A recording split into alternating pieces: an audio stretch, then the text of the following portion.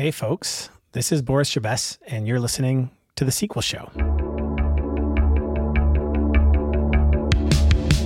If you're new to the show, this is a space I use to talk about all things data and data-driven operations with some of my favorite people from across the industry. Some of these conversations are one-on-one. Sometimes we do group conversations, and even sometimes we get into hearty debate about the role of data teams and data technology and all the changes going on in our industry. This week's episode is really a great one for anyone looking to get into data, or I might even say try to improve their career. I got to speak with Jessica Cherny, who is a senior data analyst at Ironclad.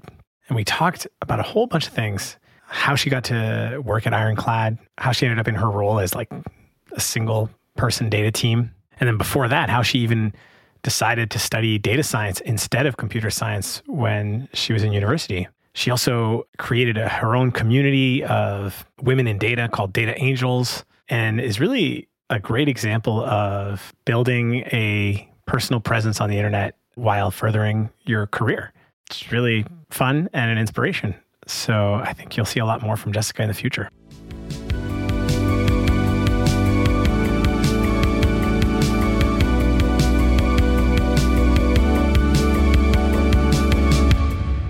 All right, Jessica, tell folks who you are. Yeah, we have met before once, I think during one census call. I forget when. It was you recommending Fivetran to me, but that's it. But your recommendation went far. I did implement Fivetran at Ironclad. Oh, that's good to know. After we acquired a certain company and merged their data into our data warehouse. So thank you for that, Boris. But yeah, I'm Jessica. I'm a senior data analyst at a startup called Ironclad that specializes in all things digital contracting platforms. I was a one-woman data team for 2 years up until recently. Now I've been at Ironclad for 2.5 years and have a team of 3. So I've seen Ironclad grow from Series B to Series D and a lot of fun product analytics along the way. So it's a little bit about me. And then outside of work, I lead a Slack community for women in data called Data Angels. It's around 500 women. So yeah, we can chat a little bit about that later. We will chat about both of those. Yeah. So. Well, actually, which came first? Working at Ironclad or data? Working at Ironclad. I only started Data Angels in August of 2020. And I started at Ironclad in July 2019. So about a year apart. Okay. And obvious question, but like, how did you end up in this role of, data team of one? Yeah. So in college, I started as a CS major, computer science.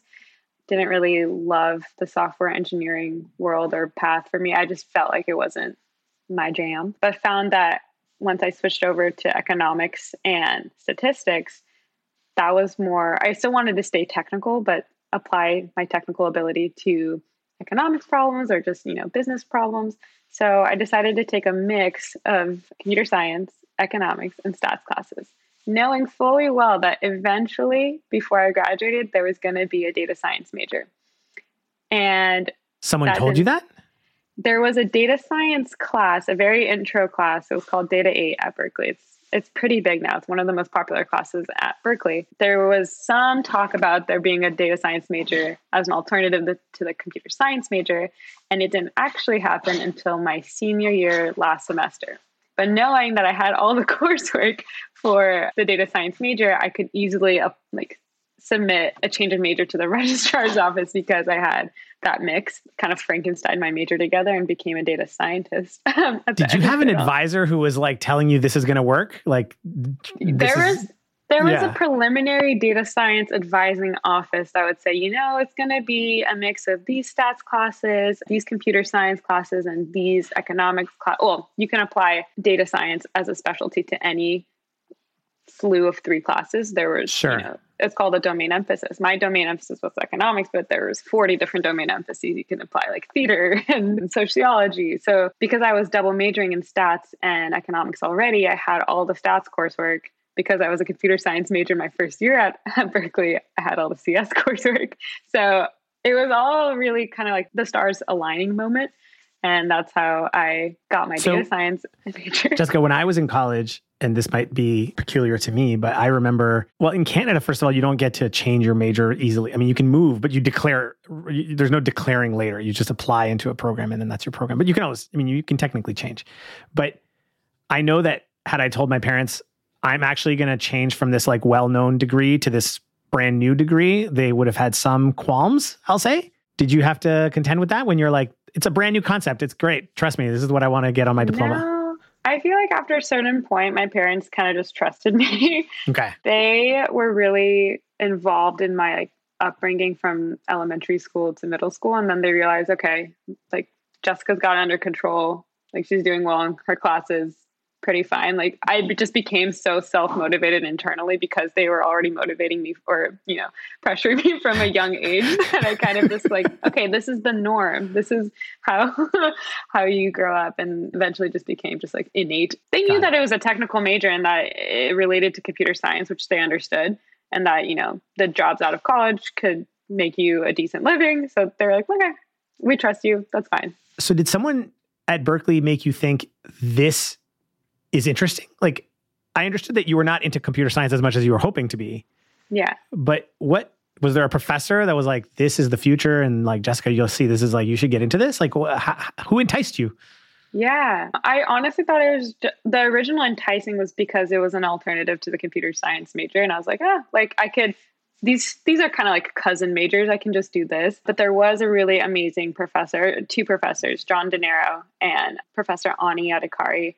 They were amazing. They co-built this first intro to data course. It's called Data 8, maybe like Data Fundamentals. Don't know what the official name is, but the way they taught was just so enticing and made it so new and fresh. This was like one of the first years that they were doing and piloting this course. So it just felt like you were on the edge of a new frontier. And I thought, wow, this is enticing. Like you can still use Python in a non-software engineering environment. You can use it to look at trends and data in cholera in the 1850s in London. Like this is how, that was one of the first textbook or virtual textbook assignments. And I was like, whoa, this is really cool. So yeah, I thought it was really applicable. That's an interesting trait, right? Computer science is not that old of a discipline, but technically, you know, it's got a good 50 years now plus. And so when you're in school for it, and yeah, I have an undergrad in computer science, and it's hard to get it to have that feeling of cutting edge until you get to like graduate school. I hadn't thought of that data science, by being a slight mod on some of the same concepts, but applied in a very new field, felt cutting edge. So, which you would have gotten maybe if you gone to graduate school, but to get that in undergrad is rare. So I will counter that point is that data science has also been around for a long time with the stats, like statistics as a major. Statistics is older than computer science. Yeah, older. Sure. It's super old. And 100%. The intro classes for data science are all basically rebranded stats classes, but using modern tooling like Jupyter notebooks, and some schools might use other notebook technologies and maybe Deep Note, but we use Jupyter notebooks. In my day, it was like SPSS. Yeah, which is old. not to bag on that, but when you saw a Jupyter notebook being executed in class, like it looked beautiful. The way the visuals represented themselves in a notebook, it looked like really beautiful. And I've never had a virtual textbook like this before. So me as an 18-year-old, I was like, whoa, this is neat. So I'm reminiscing. I loved that moment. And, hey, I mean, look, most of undergrad, by unfortunate design, right? Those professors, for them, this is really boring. They don't really want to teach the undergrad class anyway. Yeah. It's hard for them to make it feel fun and new. And so it's interesting that you're right. Even a notebook, by being this kind of textbook that's alive, it's completely different than what we had before. I also will say that another big thing that drew me to the data science major, specifically, not field, was that it was so much more collaborative than the CS degree program in undergrad. Like the first year of classes for computer science majors, it's very competitive. And basically, they're trying to weed you out and only the fittest survive. And there's a GPA cutoff. And it's just a lot of pressure for someone who's never coded before. You kind of come in a little bit with a disadvantage. And you only have 3 classes to prove your worth as a CS major or not. It gets kind of crazy. You have to get a B+ and or higher. Oh, I had no idea. Yeah. Data science, there was no requirements. You had to pass. But it just wasn't like that at all. It felt very welcoming. And I felt like I did well in it. Like I really liked it. So anyways, I'm waxing poetic about it. No, that's interesting. That's another difference between the schooling, right? So I think we had a very aggressive cutoff to get into my program, but from high school in. And then once you were in, you could get, I think, a B. I think it was fine to get a B in computer science and then get better over time because the cutoff was in high school, which is the difference between having the, I guess, late binding declaring of major versus early. Did you go to school in McGill or University? I went to a university called Waterloo. Waterloo. Toronto. Right. Yeah. That's awesome. With all the co-ops. Exactly. So my life was... You get a very different kind of introduction to the real world because you get all these, undergrad is basically 5 years instead of 4, and you do 8 semesters of school like everybody else and 6 semesters of work, and then no summers, like no time off. So it's good. You make money and you get a much more real world programming experience if you still have to get the jobs, like they're not given to you. But it allows, I think it works well as a combo because it means the school can focus a lot more on the hard theoretical aspects of computer science. And because of co-op, you're going to have practical experience. So I think it's a great program. The school can be slightly less vocational in its context. And so my degree is actually a mathematics degree with a computer science major, which is a unique Waterlooism. But I like computer science from the guy. Like I'm with you that computer science, especially in the beginning in school, is not enjoyable in many ways. And I don't know if there are universities that do a better job of making sure people stay attracted to it. And I think a lot of us stayed in it because we had this like childhood passion for computers and programming them. And that kind of helps you get through the really hard gauntlet that is computer science programs. Totally. Yeah. Well, actually, I wonder, everyone talks about this, right? In our field, not across all of tech, right? Which is how do we make sure there's a pipeline of people who want to join the field? And so it's interesting to think that you applied into computer science, got in, and then I'm sure could have graduated from that program and chose not to, right? And on the one hand, I could see that as like you found your truer, passion, which is great. Another way to think about it might be that computer science is failing people by being unenticing or unattractive or uncollaborative. I don't know. Yeah, I don't think it at its core, computer science is uncollaborative. I just think it's really hard for a big public school to support how big the interest is in computer science at Berkeley. Public school problems and it's more of a resource constraint as opposed to a problem inherent in the field, I think. So I see. Just wanted to caveat that. Yeah, that's a fair point. Berkeley starting computer science class must be massive. Yeah. I think our intro classes are now 2,000 people. When I was there, it was 1,600, and we don't even have capacity to even include everyone in the classes. So it's mostly virtual. Well, now with COVID, you can probably support way more virtual people. But I did not realize CS 101 is like 2,000 people.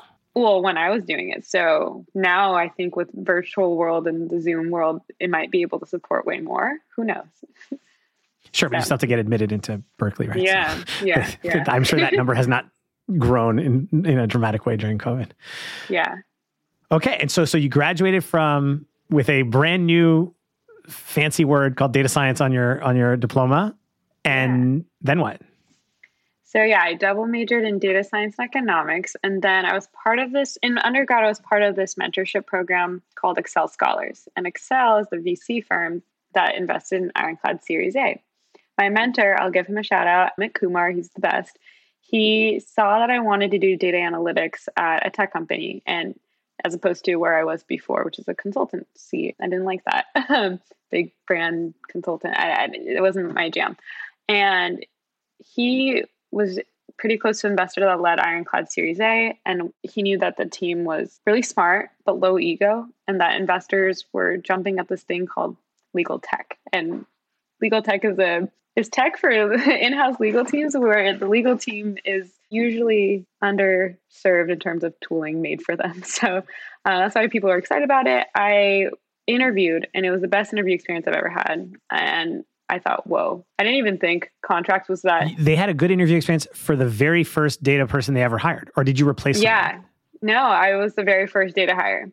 So I will tell you more about that. Yeah. But the interview process was real because they didn't really know where to fit me in. I was kind of interviewing with everyone from our COO, our CTO, our head of customer success, ops, and an engineer. So I was all over, and it was great. Everyone I met was just so interesting and interested in me, like felt like I was really valued. Ate lunch with a bunch of different people that I was like, wow, this is startup lunches. This is cool.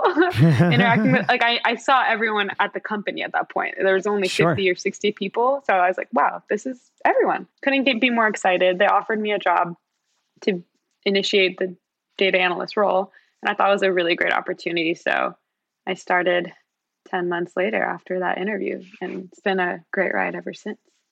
So they interviewed you for this data analyst job. Yeah. Which none of them had done. Yeah.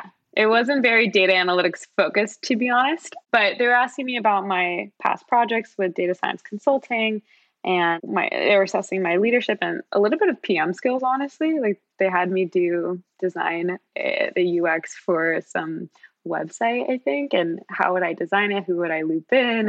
How would I talk to engineering? So it was a little bit of everything. You think looking back, they were just like, we don't have a loop for data, so let's just use some other loops. That's startup life. Like, tell me about it. Yeah, So they were more like assessing my character and my potential, I think. And I think my lucky stars every day that Ironclad put a bet on me, because I worked really hard to make sure to let them know that it was a good bet. So yeah. Okay, so you became data team of one, now 3, which was pretty sweet. Yeah. And a year in, you decided, I'm going to create a group to get other people interested in this field? Yes. So I'll tell you how that came about. This is the genesis of Data Angels. Is when my coworker always said that I'm a data angel, because I previously thought I was, elf on the shelf, like the little elf in Santa's factory delivering the data. But I'm actually he rebranded it. He was like, you're a data angel. I'm like, oh, I never thought of it that way. So by the way, it's such a good reminder that so many people in a company, it's like you're bringing them something they don't have. So it's like, It feels like magic from the heavens. Oh, exactly. She brought us the data. And then eventually they'll get used to it, and then they'll just complain when the data's broken. But exactly, at first, it really does feel like this gift. Yeah. So I'll tell you how Data Angel started. So when I started at Ironclad, my boss was the VP of product. Mm-hmm. She had somewhat of a data background, but still she was day-to-day VP of product. And because I didn't have any senior data analytics leadership day-to-day, somebody that's 5 to 10 years older than me, still in my field, she would assign me a couple of people to meet and learn best practices from over Zoom or just over coffee. And she kicked off a list of 3 people that I should meet. So I did. And I thought, hey, I could do this myself too. I can go on LinkedIn or whatever Slack data communities that I am a part of and talk to people that are either senior data analysts or directors of data, people I wanted to be when I grew up. And I eventually got a list of now, 25 people at some point. And I would write down their notes. And I thought, wow, wouldn't it be great if there was some informal medium where I can continue the conversation with these people, as opposed to through email or through Zoom if I have a one-off question. At the same time, I realized there are a bunch of junior data folks who probably are in the same position as me that also want a similar space. I was talking to my triplet sister, Diana, who is also a data analyst. And we were talking, we're like, why don't we create a community on Slack or some sort of place to answer those 2 calls to action? Is one, a place for senior data folks to mentor others, and 2, a place for junior folks to kind of find out more about data, dip their toes, have a very safe environment. So that's why we started Data Angels. It was originally Diana and I, and then I eventually started leading it because she was bogged down with lots of interviews. So I've kind of taken over as the lead for a while, but that's just the genesis for now. I'll pause there. Who's Diana? Diana is my triplet sister. I am a triplet. There's three fraternal girls. Diana is a data analyst by trade, and she will be starting a new role in strategy and operations at a startup called Sprig very soon. Sabrina, they're upstairs my from our other office. sister.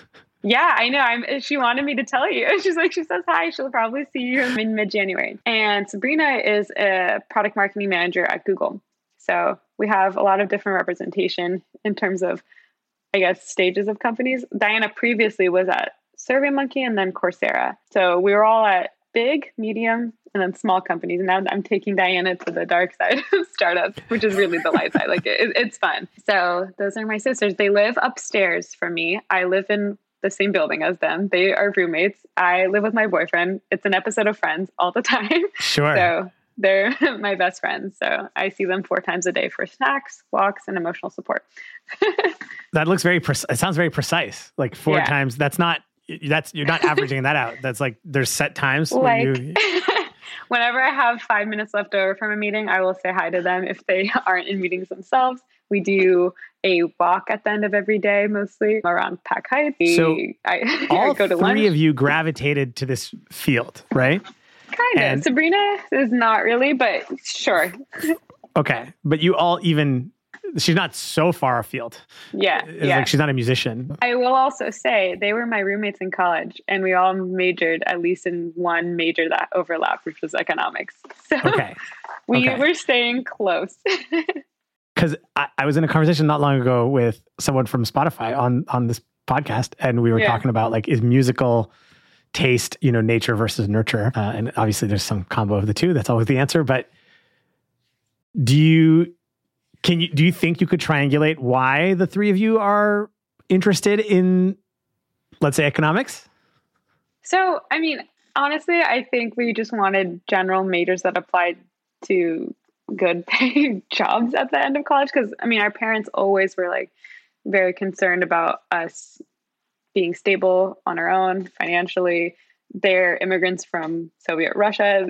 There was always like that immigrant mentality of like stability, like make sure you do everything you can to provide for yourself out of college, because we're not doing that for you. So we were always like motivated by like, how can I accomplish that goal and make sure my parents don't worry about me after graduating from college. So did that require convincing when you said, I'm going to this company you've never heard of? Honestly, no, because my dad has always been really interested in startups. He had to start when he first came to this country. He would try to he started as a pizza delivery man and would read books on the floor of either, I think, Borders at that time, back when that was around, or Barnes & Noble, one of those. He couldn't afford to buy the books, but he would read C++ and C and programming books to study for interviews before he eventually landed at a startup. I think it was in Potrero Hill. There was his first startup there. So he's always had a knack for startups, and he's loved it. He was part of some startups later on in his career. So he's always had a penchant for it.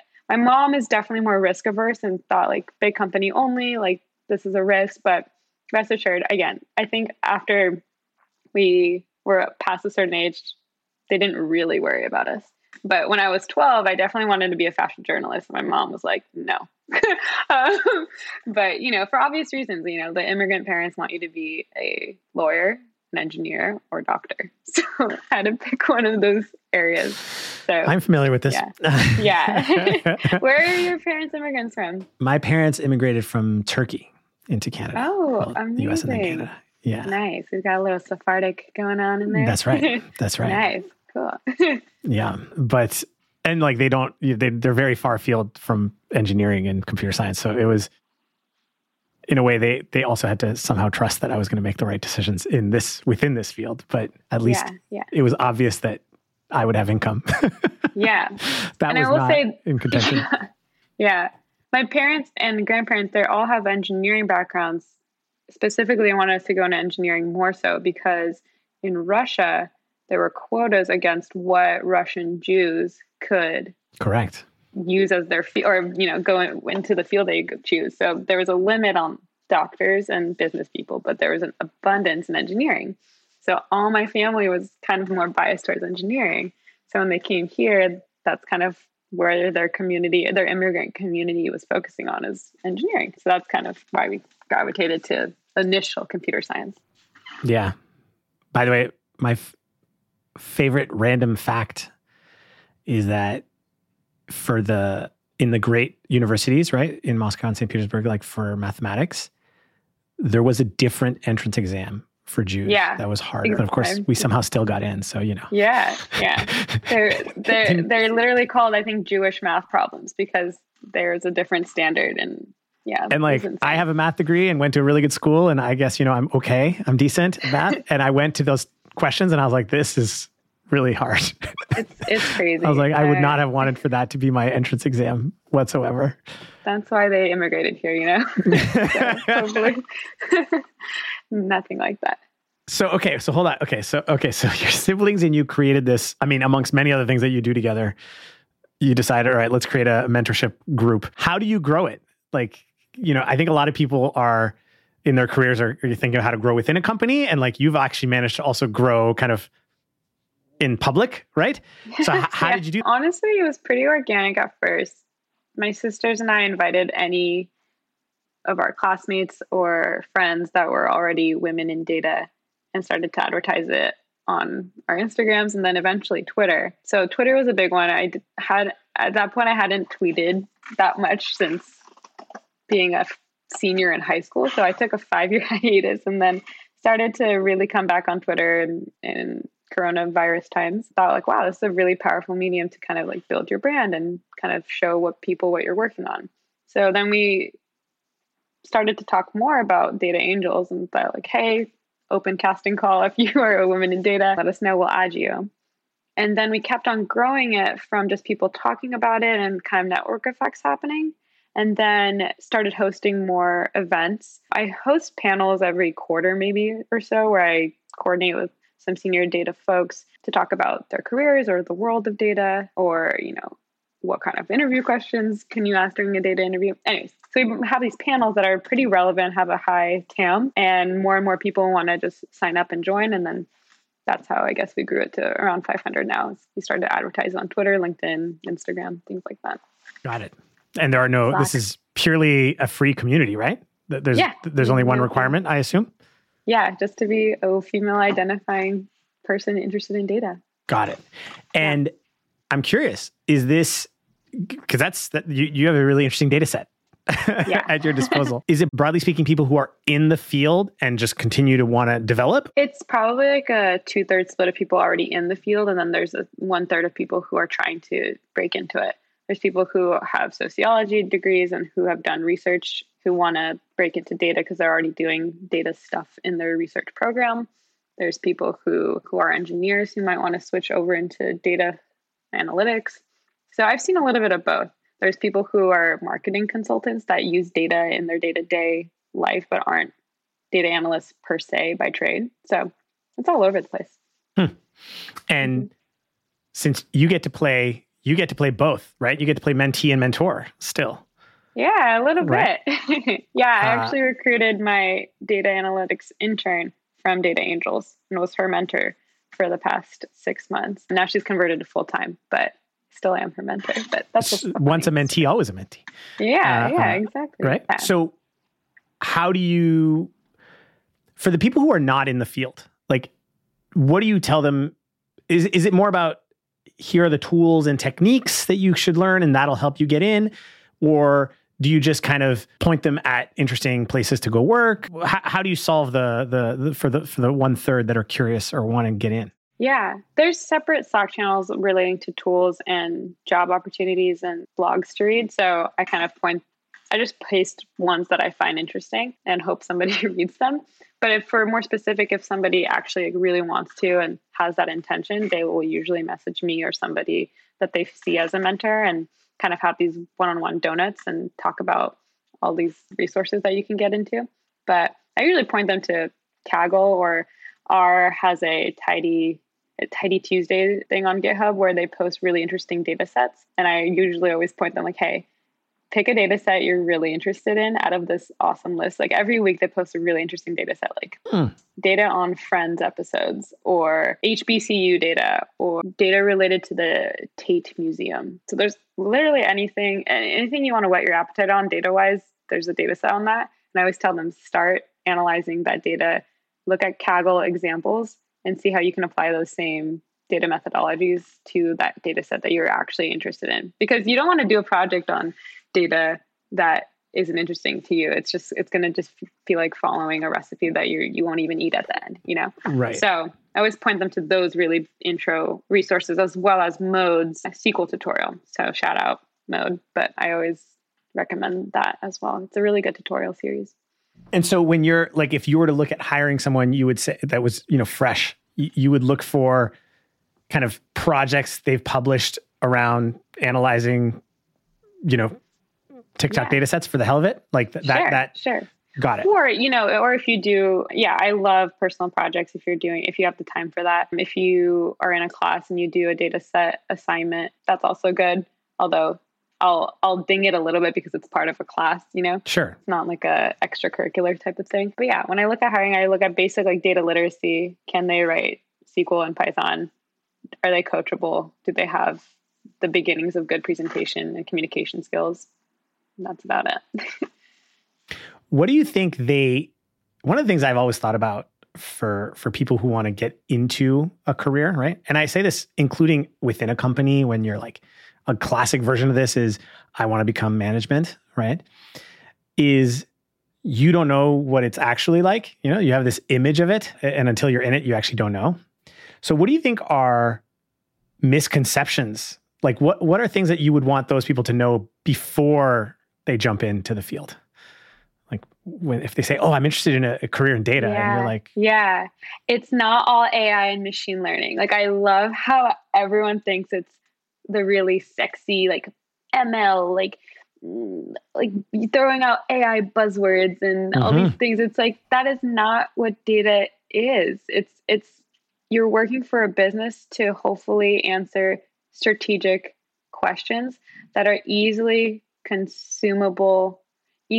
consume and understand insights to your stakeholders. It's not like, here's how I communicate the results of my principal component analysis and my k-means clustering model to the CEO. That doesn't happen, at least not in my experience. It's really hard to teach someone that level of statistics to someone who doesn't have that background. So you have to kind of do a very 80-20 approach. Like, no, we just need to look at product penetration rates and like how many people are using the product as opposed to how many bought this product. Like something that's more basic, even like bubbling up that level of basic understanding and data insights is way more valuable than something that's esoteric and hard to understand.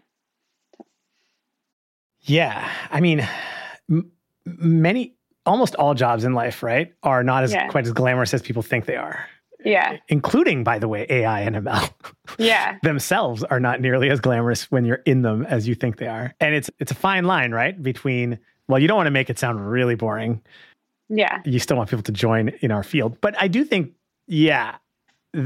I could imagine there must be a lot of misconceptions. But it's interesting that you're telling me that even someone, you said one example would be someone who's doing sociology, who's done some research, so they understand statistics, and they're interested in data and they're talking to you about AI and ML? Like, or is it just they think these skills could be reusable? I no, the sociology person, she was talking mostly just about the original data analytics stuff. I just see this a lot in new grads recent grads who think that the advanced methodologies and nomenclature they see in their classes is what they should pepper their resume with, those buzzwords, and they think that that's what they're going to be doing in their day-to-day.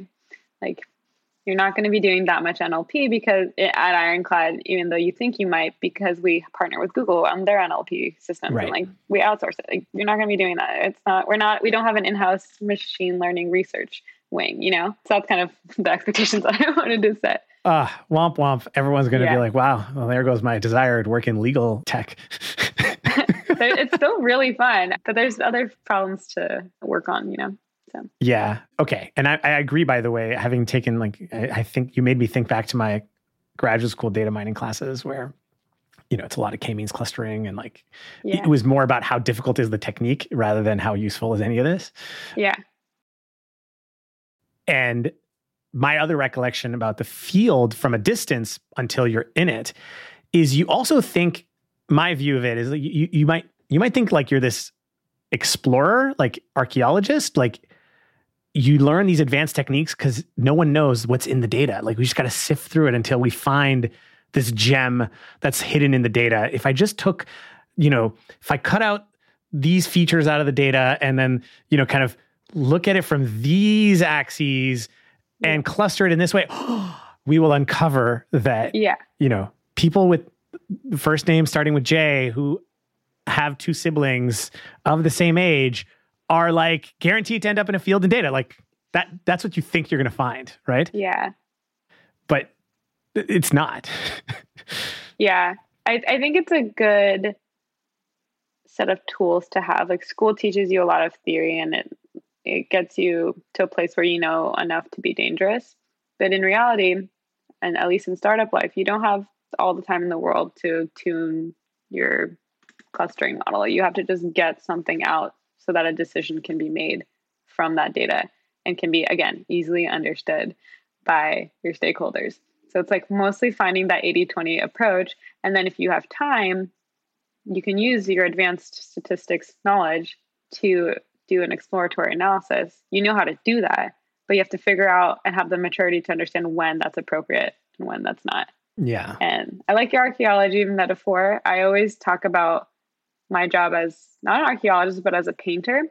Like I have this blank canvas and I have a lot of paint on my easel. And I have to figure out what kind of insight or analysis that I want to paint for my audience in the most digestible way. That's actually, why that's a good analogy too, is, Michelangelo famously was both a skilled painter and a skilled sculptor, right? And he had this famous line that he preferred sculpture. He thought that was by far the superior art form because God already had the sculpture underneath. He was just removing the pieces of marble until he uncovered it. And he thought painting was like a much lesser art. Mm-hmm. And maybe that's actually the analogy I was trying to make, which is there's this belief that in the data set, there is a gem inside it. Like, and I think that's just wrong. And what you're doing is saying like, look, there's no magic inside. We have to paint some picture based on what's here and not keep digging to hope to find this, kind of magical insight that will just change the world. Yeah. Like every data analyst will have some insight if you give them an open data set. Like you'll find something. It's just like, it's not going to be like a magic bullet. But yeah, I agree with you. I mean, that's what they gave us in grad. It was like all this income and Bureau of Labor Statistics data. And then it was just like, go, you've learned all these techniques, go present me something interesting. And it's like, you have this belief because it's school that there must be something in here that is like, I have to find the good answer. There can't just be answers. There has to be like the special answer that he wants us to find. And there isn't. It's funny you bring up the Bureau of Labor Statistics because as part of my econ major, I did a lot of econometrics and worked with a lot of econometrics data sets, and that was one of them. Or from Fred or the federal. It's one of the great data sets in the US. Yeah. It's actually just a very impressive data set across the board. Yeah, love it. Cool. Yeah. So, okay, on that same note, would you recommend someone who's getting into this space to be data team of one, or to start their career in a much larger data organization where they can, learn from their peers within their company? So for me, I'm a really like aggressive go-getter personality, and like I will chase down the people that I need to get an answer and to learn from. And like, I'm not shy about setting up time with people or asking certain questions or looking dumb in a meeting or, just like live writing notes down. Some people may not thrive in that kind of environment. I think going to such a big public school, you had to be gritty. Going to Berkeley, you had to be gritty and, not elbow your way out, but, kind of shine through and fight for what you wanted. And I think that applies really well to startups. For people that kind of want to just have really good best practices and learn from somebody more senior than them, I think the latter is a really good option. There's really like no wrong path. You just kind of have to know what environment do you thrive in? I personally really like the being thrown in the deep end environment because the learning curve from there is just insane. The trajectory from and the slope of learning is something I find really exhilarating. Some people might not like that. So it's more like looking inward to see what kind of person you are. Yeah. I mean, I think you should always bias towards wherever you can get the highest rate of learning. And the potential counterpoint, and the reason I asked was, if you are truly a data team of one, which is the situation you were in, and I've met so many people who are data teams of one. Yeah.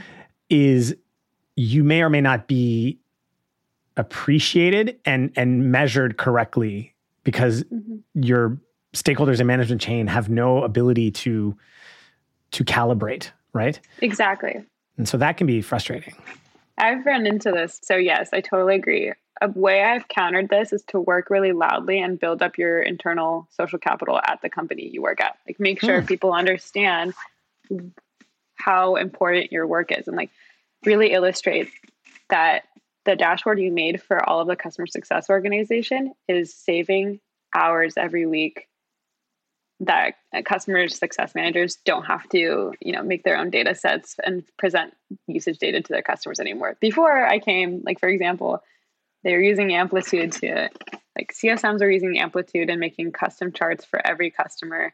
There were many dozens of customers per CSM every quarter. And they would take 3 hours to like munch through the data and cut out bad data. And they were like manually looking through, it was a mess. So I created a dashboard where any CSM could log on and pick their customer and get a whole slew of product usage data organized in a beautiful dashboard.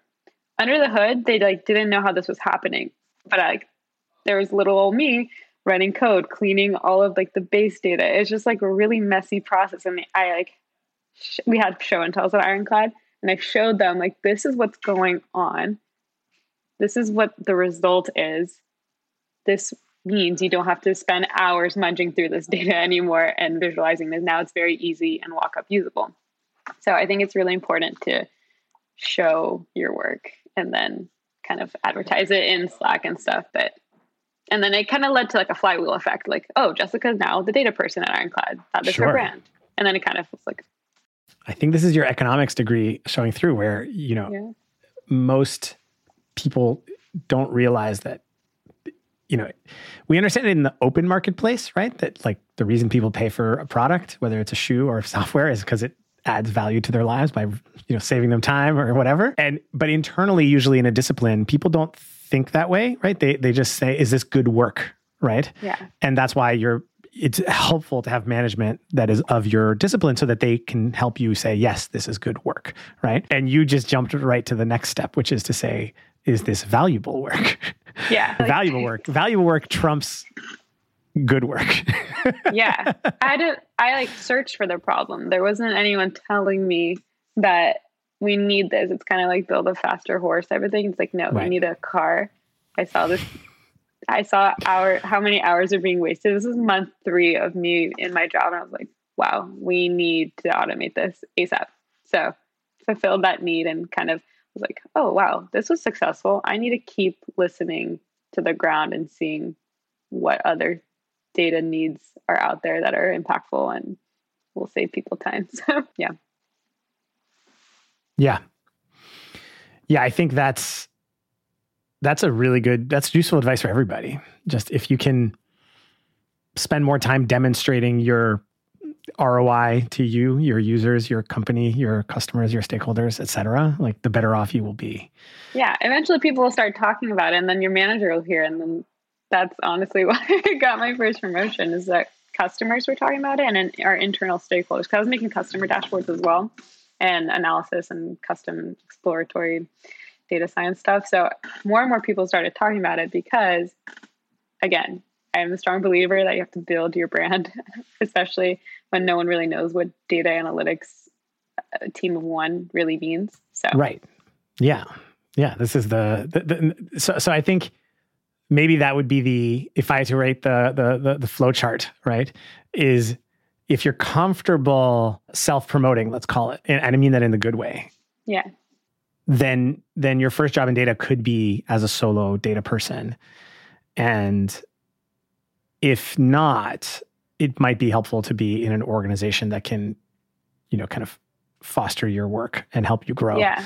And build your confidence a little bit from there. Yeah. Yeah. My other sister, Sabrina, is thinking of, in the future, does she also want to go to a startup? Mm-hmm. And she's really scared of being like a team of one if it ever comes to it for product marketing.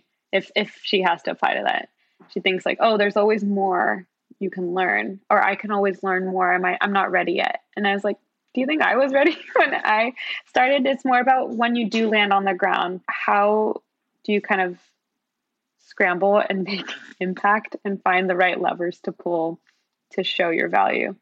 So I think it's more in that. I think you hit in life and career, like you hit plateaus generally. And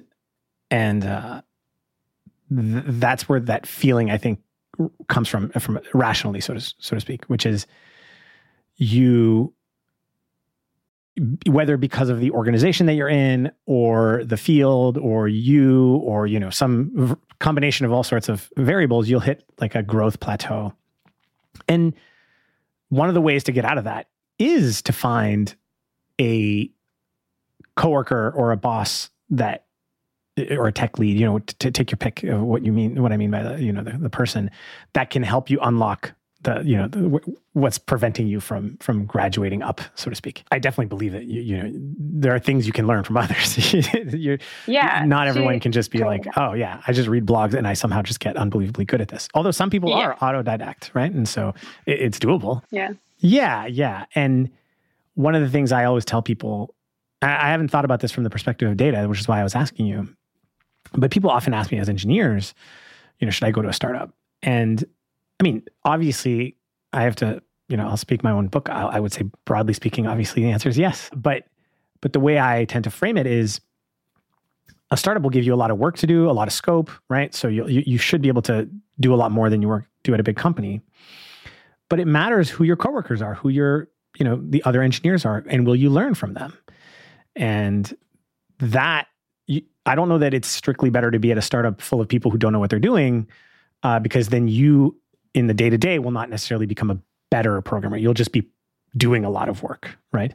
And there's a difference between kind of doing something and practicing to become better at something. And so that's why I was thinking about this from the perspective of data, where a lot of data people are in a way, a lonely bunch in their company, which may explain why Data Angels is so big.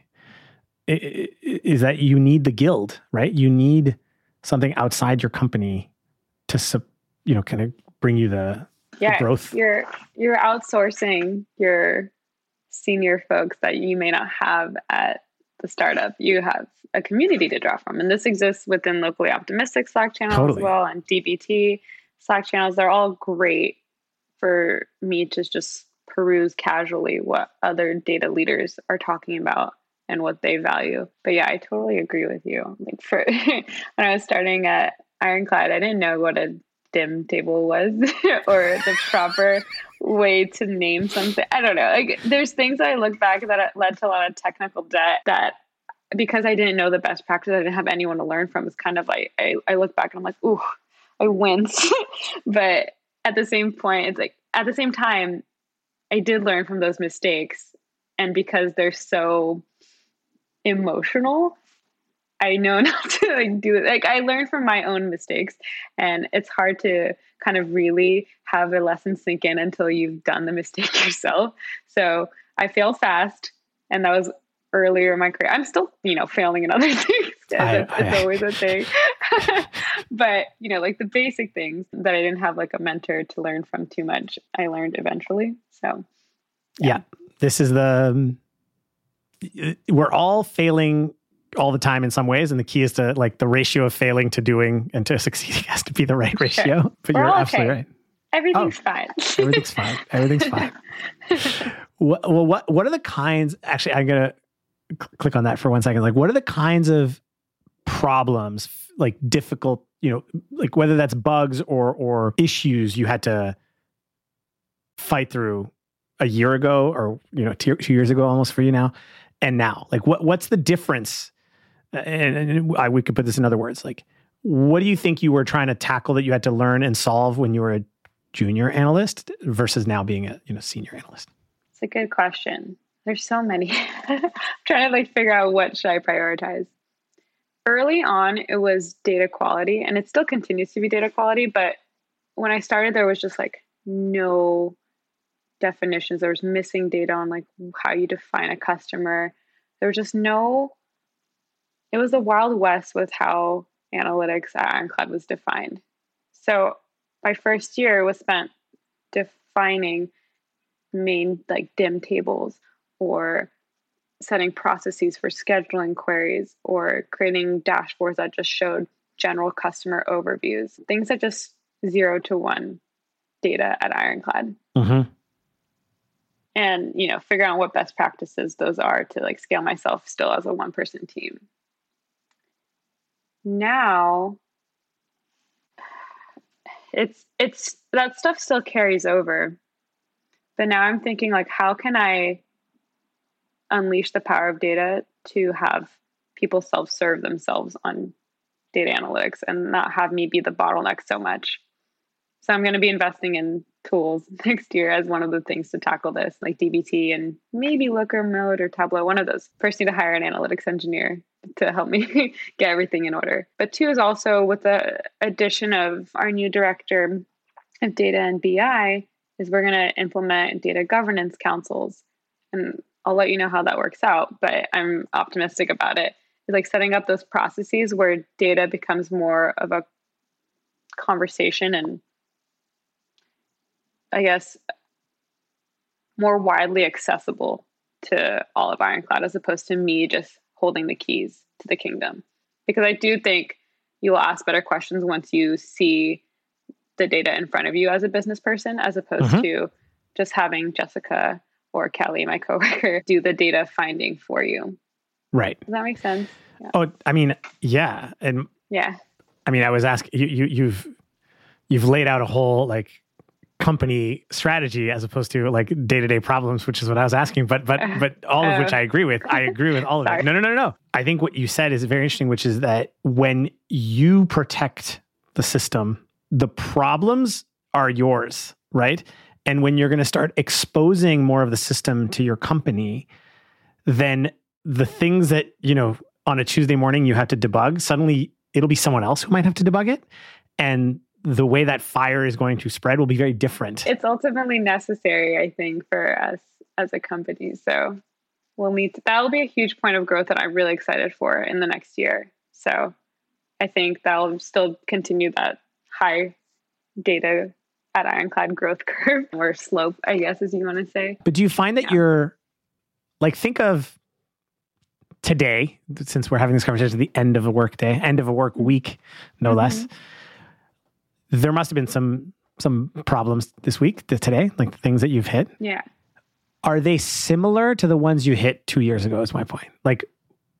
If the Jessica of the world before you knew about, what a DIM table was.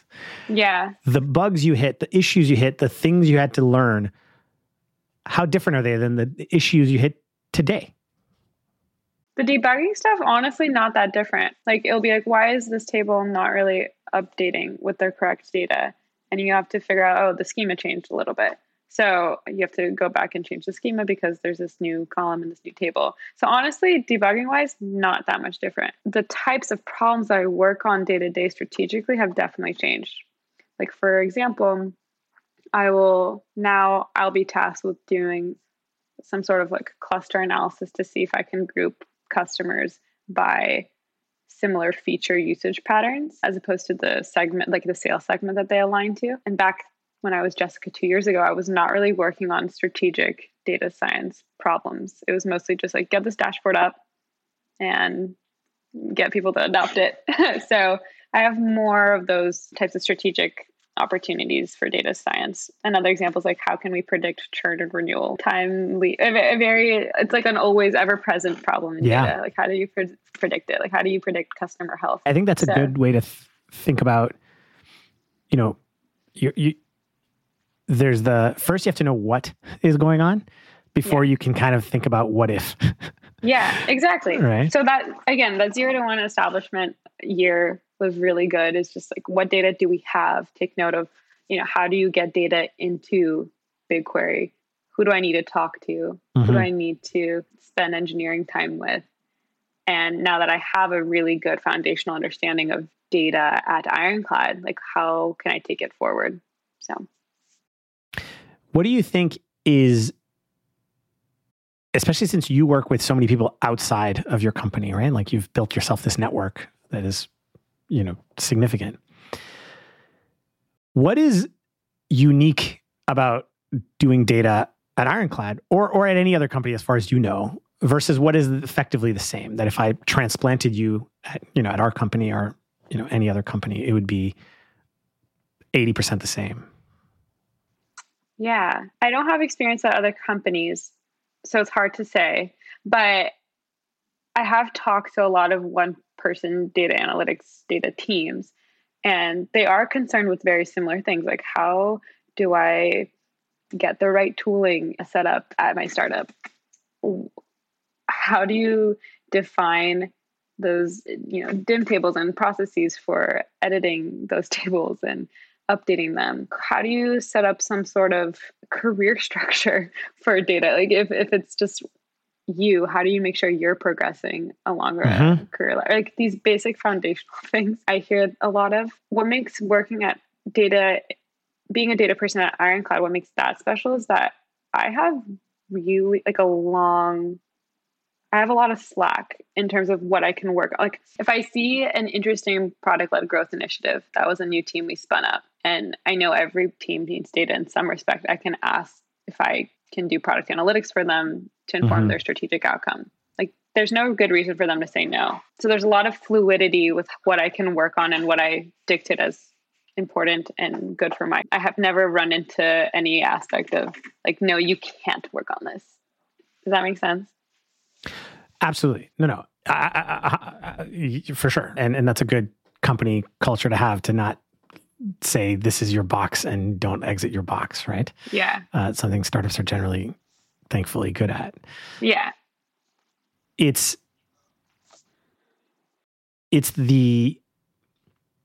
I'm trying to get at, if I can, is independent of the journey of Ironclad, which, like, your journey in data is effectively Ironclad's journey in data, right? I'm trying to isolate out what is the company's journey in that and the data stacks and the tools from the what is the growth from being, not in the data industry to being a, kind of junior person in the industry to being senior to someday being principal, right? People always want to understand this question, especially outside of management. Everyone understands managerial growth. And after decades, we understand engineering, like software engineering or mechanical engineering. We understand what it means to go from junior to, distinguished engineer. And I'm trying to get at the same essence for analytics, right, in data. I was like, if, for example, are you now working on building experimentation? And is that the difference between junior and senior, or senior and principal? You know what I mean? Yeah. Yeah. It's hard. I'm still trying to figure that out. I think for senior versus junior, you're kind of told the problem you're supposed to work on. And I think for senior, you actively look out and prioritize what is most important for the company. Right. And does that make sense? You don't need to Totally. Yeah. I think this is kind of what Ben and I were talking about in our conversation, actually. Yeah. Right? This idea that you identify larger problems on your own that the company needs to solve, right? So you're doing problem identification at some level. Exactly. So from my personal experience, I mean, every year and quarter, we update our planning and our priorities on the product team. And I want to make sure that the stuff that I'm working on directly impacts those priorities. And if there's no project going on that affects those priorities for our product team, how can I work on something that will help illuminate some insight about, our time to activation and how are we doing in terms of product-led growth and all these things. So it's being proactive as opposed to reactive. Yeah. Yeah. I think that's a good metric by which to kind of frame someone. I tend to think about it also as scope, right? Which is like, but data is so broad in scope almost on day one, right? You were helping arbitrary teams inside Ironclad almost from the beginning. You had infinite stakeholders. Usually you kind of try to reduce people's stakeholders until they're ready to kind of handle more. My CMOs are like, Jessica, you're the most over-leveraged person at Ironclad because everyone wants data in some way. So I was like, haha, LOL. But it's true. Show me the money. No. Yeah. Yeah, exactly. It's always nice to hear you're the most over-leveraged person in the company. That's it was a joke. It felt good. I put it on my wins list. I do have a wins list that I look back on and use for promotions, for example. And I think everyone should do this. Whenever something's good said about you, either in person, on Slack, over Zoom, screenshot it, whatever, put it in. So that was one of the things that early on. We have a public wins channel at our company, and we tend to put shout outs to people in there all the time. But that's a good point. Like you could probably give a lot of advice on just self career management independent of data. I ended up making all about data, but really I feel like if I were to read back through what we said today, it'd be a lot about just straight up career management. Yeah. I mean, I think all of us in some way early in our career or throughout our career are kind of obsessed with progressing at the same way that you want to and that you envision. So I've thought a lot about this, and again, goes back to the personal branding stuff. So one of the interesting things, when you're someone who's like, as you say, over leveraged, and I mean that in the good way and also the tough way, right? Which is like people are over indexing on you, right? You're a significant point of failure in the company. Mm-hmm. And you have all these stakeholders, as you talk about, right? You're trying to enable as many stakeholders as possible, and you want to make sure they see the value that you're providing. How do you manage the switching context that must be happening all the time for you? That's a good question. I don't know how I manage it because there's not really a tactical good answer for you. I just kind of do. Usually, I mean, I'll tell you I'm really obsessed with my calendar, and I try to block similar things together and try to batch similar conversations all together. So if I am focusing one day on clustering or North Star metric forecasting, I will try to center the similar conversations all around the same time. So I don't have to do too much context switching in one day. On days I can't do that, it's just sometimes I just roll with it. But generally as a strategy, I do try to batch and set up work sessions that are where I focus on just one thing. You batch by problem domain, not by kind of stakeholder? Yeah, problem domain. If it's a customer dashboard day, I'm going to build 2 dashboards for 2 different customers in one day. It's the similar work happening in a day. And then my one-on-ones, I try to tell people and try to schedule them all right after each other or one-on-one so that I can have as much time to focus on the thing I'm working on that day and what I want to accomplish that day. So on any given day, again, since you spent the majority of the last 2 years as the data team of one, on any given day, there's a decent coin flip chance, right, that you get an urgent interrupt. Is that correct? Yeah. Yeah. Totally. So do you have any tricks for what I'll call saving your personal state? And, when you have to go pencils down to solve an urgent interrupt so that you can get back to what you were doing. And this is a problem everyone faces. I don't expect you to have a magical answer, but I'm curious. What my strategy is when I do have this strategy or those interrupts? You give yourself all this time to go focus on something that's mentally deep and a lot of state that you have to put in your head, right? Of this dashboard's going to work this way with the data, this model. And then an urgent interrupt occurs. I try to time box the amount of time I spend on that urgent interrupt. If I have 3 hours from 2 to 5 that I'm time boxing to work on one thing, and someone at 2 p.m. or 2:30 is well, drop what you're doing. This is urgent, which doesn't happen that often, to be honest. I will time box at most an hour to work on that, see what I can get done. Most of the stuff resolves honestly in an hour. See what I can time box right now. Some problems just go away on their own. Some of it, sure. If I need to still work on that thing that I originally set up that 2 to 5 block on, I'll try to work on it from, 3 to 5. And at the end of the day, sometimes out of working hours, I'll have to like spend more time debugging something, but that's honestly better for me because I'm uninterrupted at night. Like I can just focus and not worry about, oh my God, like I have another thing that I need to get done. I need to like finish it by today. I told myself I'd finish it by today. So sometimes I mean, this is honestly more rare, but once every couple of months, I'll have those debug nights, for a couple of days, but honestly, not too often. I don't have too many urgent requests because I haven't given that keys to the kingdom yet, data at Ironclad, which eventually this will happen. I need to, like, we're developing a ticketing system now that whenever that we do have it, yeah, it will happen. But again, that's what my director of data and BI is going to help me with. Yeah. This is in a team of one, some of these things are really life and death, right? And and so in engineering organizations, we have all sorts of culture already built in, right? We can't interrupt everybody because it would, like, the context switch cost in programming is so high, right? And so we solve for that, right? We create a DevOps rotation, and like only one engineer is supposed to be interrupted. Everyone else can effectively ignore any fire that occurs, and you don't have that luxury, or at least I don't have a rotation. Yeah, up until recently, you didn't have that luxury. Even now, I'm still taking on the burning stuff because I'm sure you are. She's still onboarding, kind of. Yeah. She's still a junior engineer, so I'm still pulled in. But again, we'll be growing the team and developing a ticketing system. So hopefully, some sort of rotation once everyone's fully on ramped.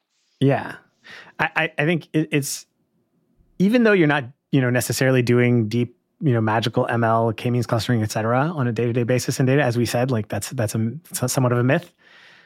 It's still cognitive work, right? And I think I could easily see a lot of people flounder by not, when they're small teams, when they're teams of one or two, because they don't realize that they're just living in the interrupt, and they're actually very unproductive outside of that because there's just not enough focus time, right? People don't manage their calendars as carefully as you do. Totally. And so you're in a productivity vicious cycle. Yeah. I mean, I really try to be strict about saying no. Before, when I started early in my career, it was really hard to say no. So I would just, say yes to all these meetings and at weird times that are in my blocks of like, do not schedule times. But now I think that's another thing about a senior versus junior anything is saying the ability to feel confident saying no.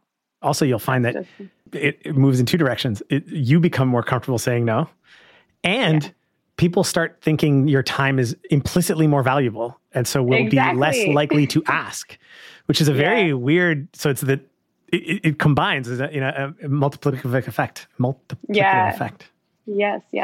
They're like, Jessica, I know you already have a ton on your plate, but can you help me with this? And I have to like say, no, you're right. I do have a ton on my plate. Yeah. So, By the way, the end version of this is very interesting because as CEO, they think your time is infinitely valuable. And so no one thinks they can book you. And then the corollary is that any meeting you roll into has a significant effect. Right? Yeah, it's more and so formal. You can use that to your advantage over time as well, and be like, "Well, I'm going to choose." It's a good piece of advice. I like it. It's like I'll keep that in mind. My presence on its own is like meaningful. Yes. And suddenly people will behave differently. A decision will get made this time. Yeah. All that kind of stuff. You're so privileged that I am in your presence. Exactly. So as it happens, listen, you have to lean into certain things because you can't resist them. So you have to lean into them. Well, Jessica, now that you've made it, and I'll kind of finish with this question for you. It's like, so you built yourself all these, you kind of self-made your way into the field. And then you kind of built your own network for mentorship to get to where you are now. What do you think is missing to help you go from, I'll make it explicit, like senior to principal, kind of analyst? Like, what do you think, staff, whatever the term is these days, do you think the resources exist in the world? Because it feels like there's a lot going on to help people get in, right? There's you and others have done a lot to kind of create an environment where like you can break into this world, right? What about really growing in it? Like, because I don't think there's a lot of principal analysts in the world. Yeah.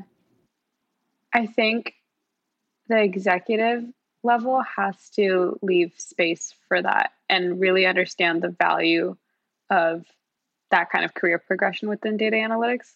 Like, I try to do my best to let my managers know, like, hey, this is like the career ladder my original manager and I came up with, but are we following it? In my most recent promo cycle, no, we were following a software engineer career ladder.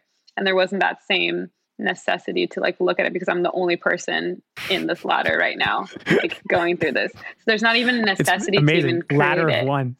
Yeah. So like there wasn't even a necessity yet. But I think as we put in more heads, this stuff will need to be more encoded and structured, that we will have to use, like, really respect that data analytics career ladder and have it very clearly defined. It shouldn't be an afterthought, because honestly, for like up until recently, it still is pretty much an afterthought. Like, we know kind of that, you know, what senior versus junior look like, but is it explicitly followed? And are there real benchmarks to this as we see in the software engineering career ladder? Not yet. So having a sponsor and like that respect on the very like high level from management, I think is really important. Have it very clearly defined. So maybe that's my answer. That's a good, I mean, even I struggle with that, trying to hire, you know, kind of even me thinking through what is principal. Mm-hmm. It's easy on managerial side, right? But it's definitely harder for like, junior to senior is, I think, broadly speaking, easy. It's obvious when you've seen the delta, but principal becomes way harder to differentiate. What do you think the answer to that question is? I think the default answer is something around scope, right? Which is that you can manage data for a larger group of stakeholders, right? Where instead of 12 dashboards, it's 1,200 dashboards, and you've built the system that allows for that to happen. And I mean that as an individual builder. So that's my default answer. And you know how to, you fall into less of the traps that cause the failures, and you know, you can build a system that can be leveraged even more. But the thing where I'm less precise, but I think about a lot is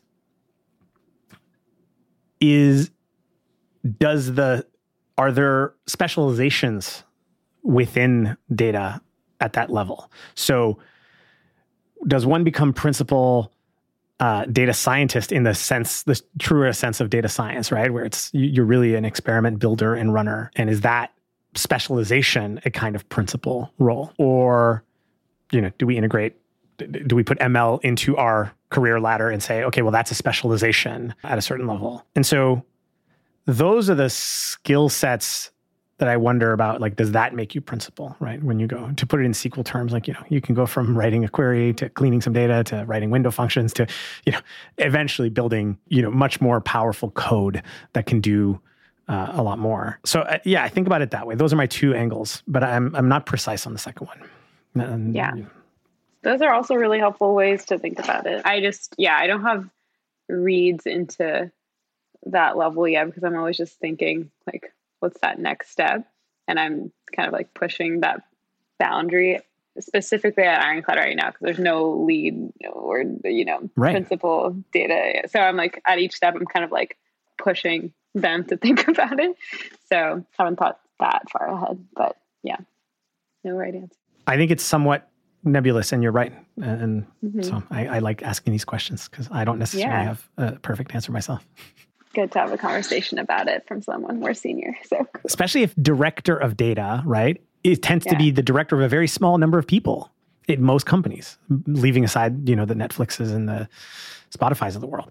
And so if you're a director level person, but your managerial skills or your managerial scope is like a dozen people, 20, what is it then? And it's because, like, it goes back to stakeholder reach, right? It's can you build systems that scalably can work for lots of other people? Can you educate internally? Can you make sure that fires are minimized in a way that is not just through, you know, negotiating with the humans, but also building systems that are more powerful? So I think it's some set of those things, but we should probably build some kind of shorthand for, like, hey, here's a principle. I don't even know. I should go look if I see anything. I haven't seen a document that I like that describes it. This is a call to the data community to help us find one. Yes. Whoever's listening to this. Yeah. We'll pass this on to the data angel community too. Yes. Help us build a career ladder that everyone agrees with. Because I think there's more of them for data science and ML, but not analytics, which I think we need. I'll talk to Tristan about it. Yeah. Let me know what you find out. Will do.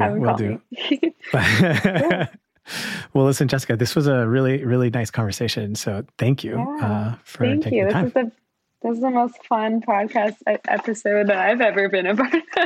Well, that's very kind of you. I am still an amateur, Awesome. but I'm glad you enjoyed it. No, this is a great We'll do conversation. it again. You're a natural for us. Yeah, happy to. All right. Have a good rest of your night then.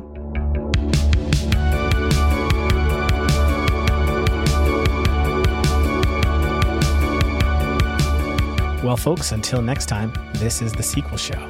Special thanks to Joe Stevens for our theme song, and thanks to all of you for listening and supporting the show. If you haven't already, subscribe anywhere you listen to podcasts to get notified for future episodes.